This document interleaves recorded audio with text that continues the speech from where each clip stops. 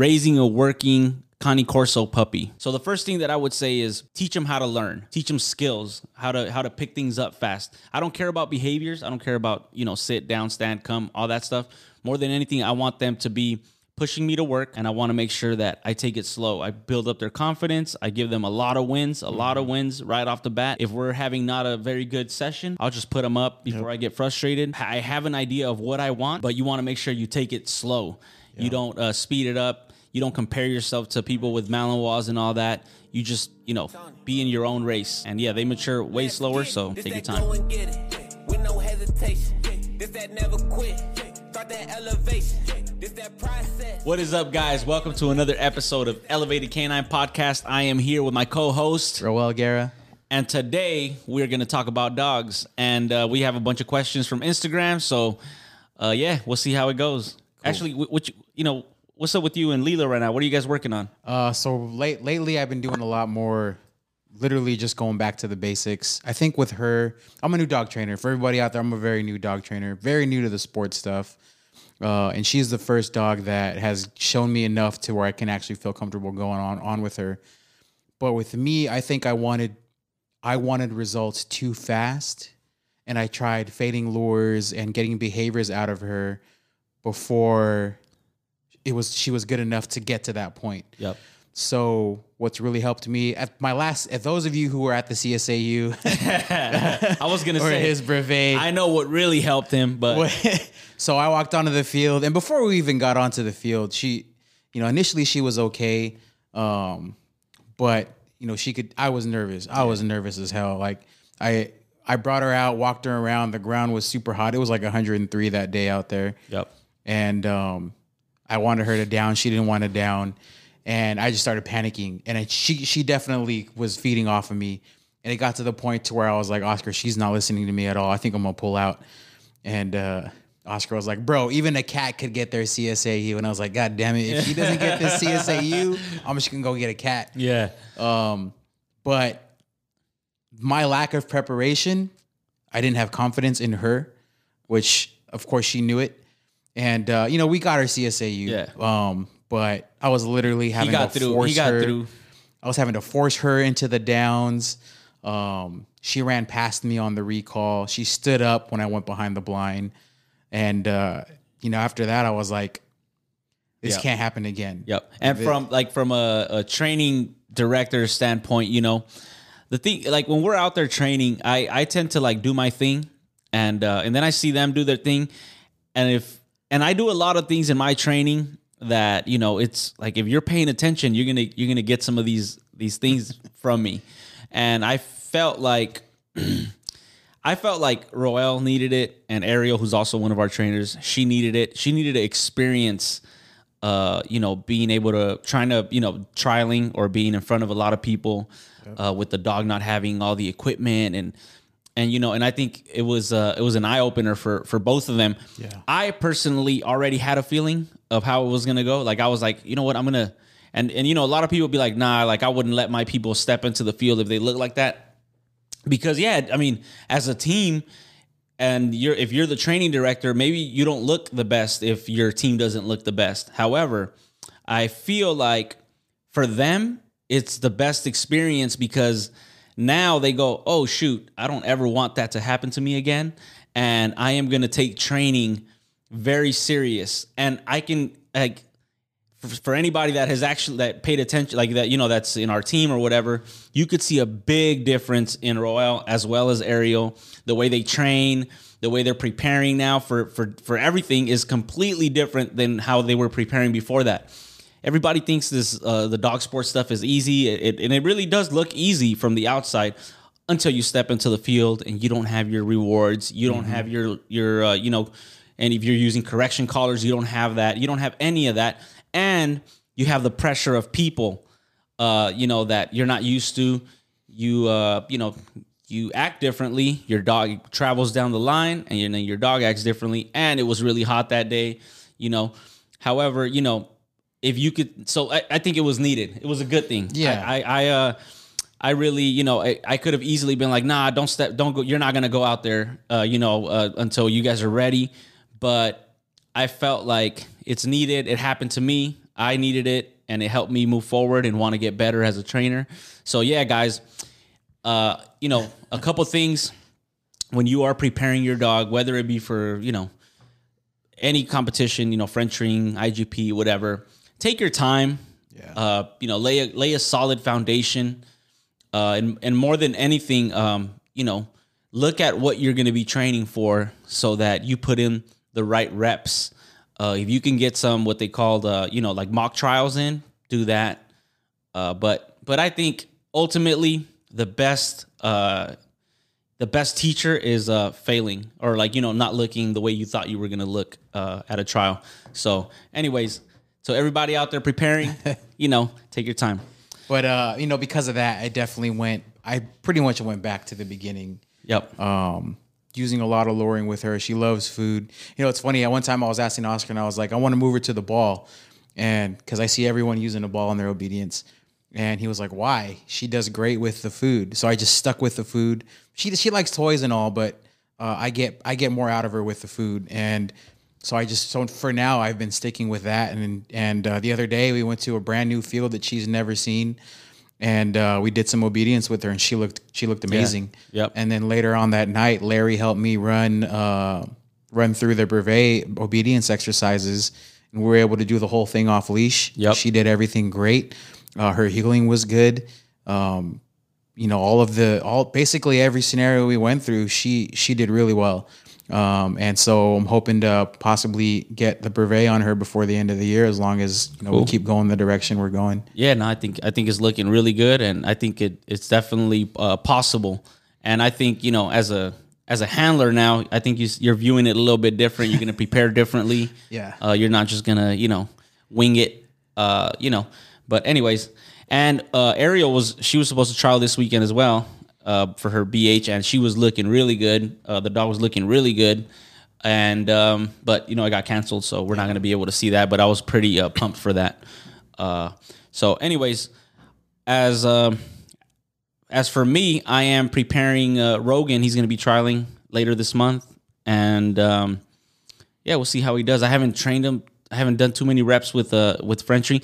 The sport of French ring is just so hard, man. Like, you got to have the right decoy to help you out, and it's just not an easy sport. I feel like other sports are easier because the decoy doesn't have to be as skilled as a French ring decoy. Yeah. So, but anyways, we're gonna trial at the end of the month. We'll see how it goes. Hopefully, we get his second leg, and we'll go from there.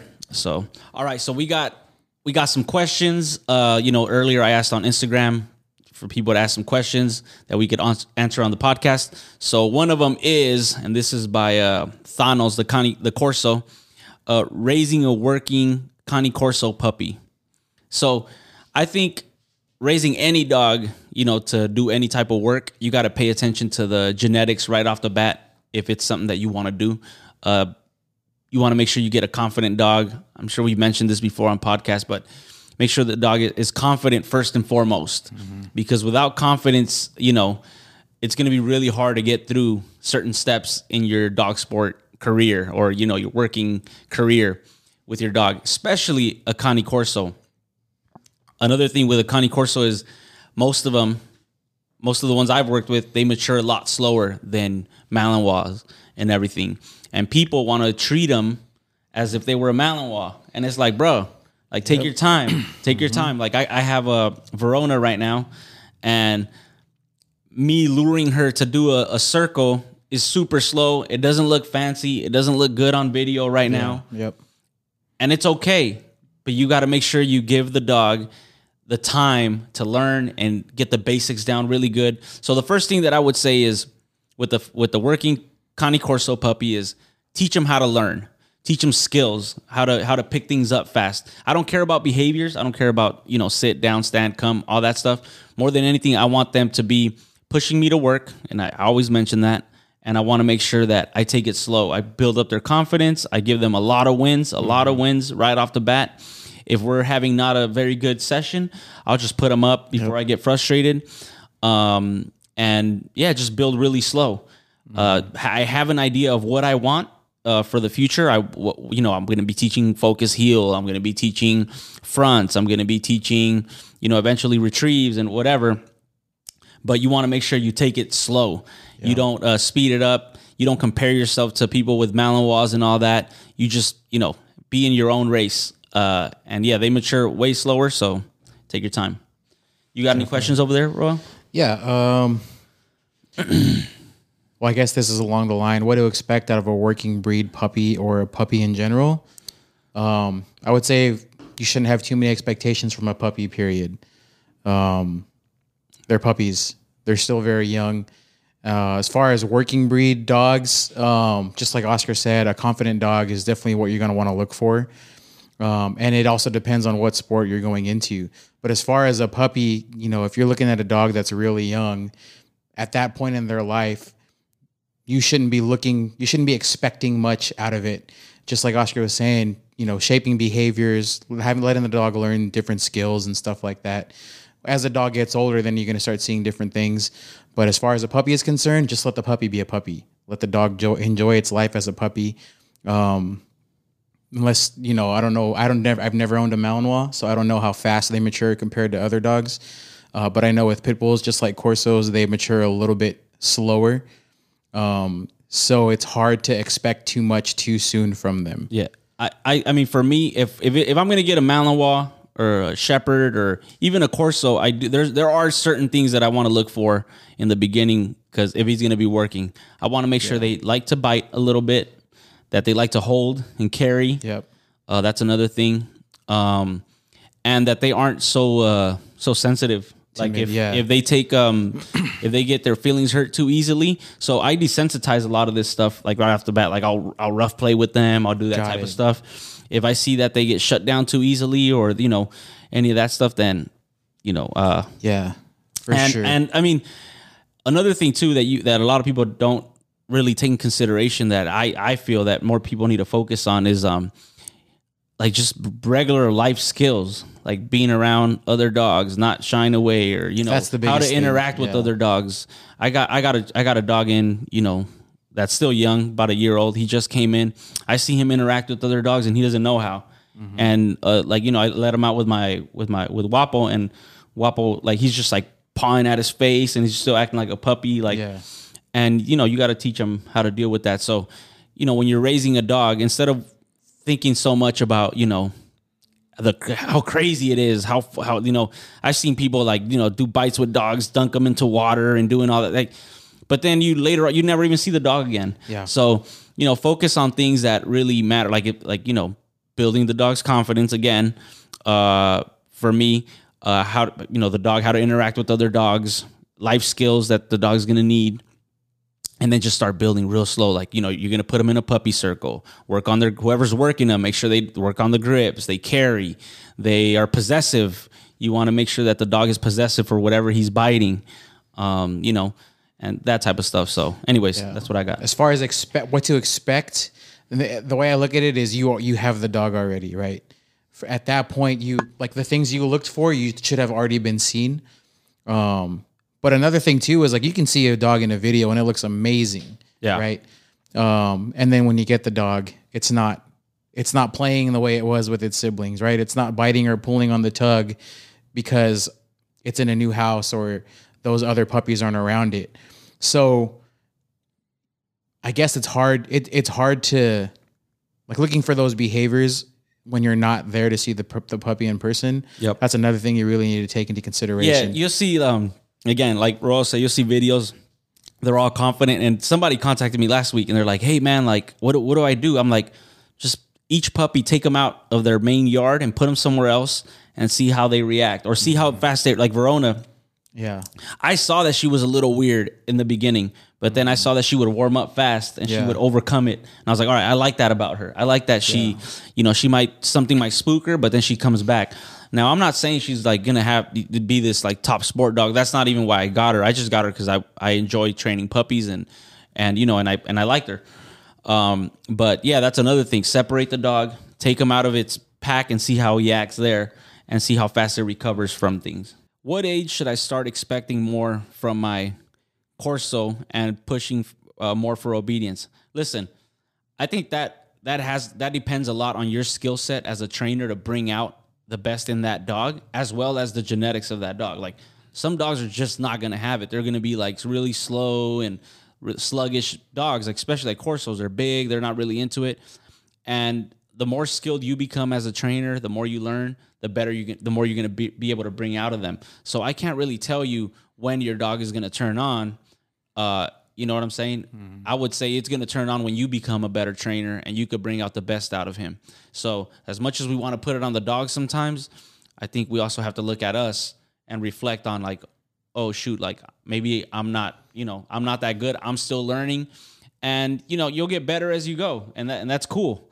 And maybe if you get another dog in the future, you're going to be able to do better with that dog. But I would definitely, look for somebody maybe that is a little more experienced than you, and see if they could bring out more in the dog and see how they interact with your dog. Yeah. And then you mimic what they do so that you could bring out more of that. So you can learn basically.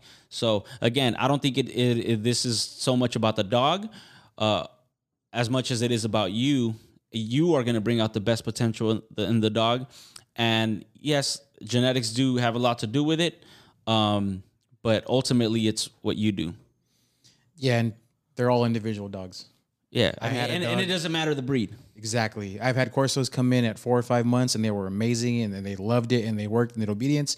We've had Corsos 8, 9, 1 years, and they're like, you know what, screw you, I don't want to do anything. Yep. So it really depends on the dog as well. Exactly.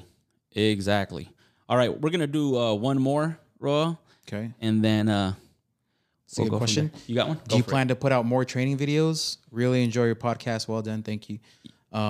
Yeah, we're definitely going to start putting out more training videos. We're going to start putting out, I don't know if this is okay, but we're going to start putting out training courses. Yep.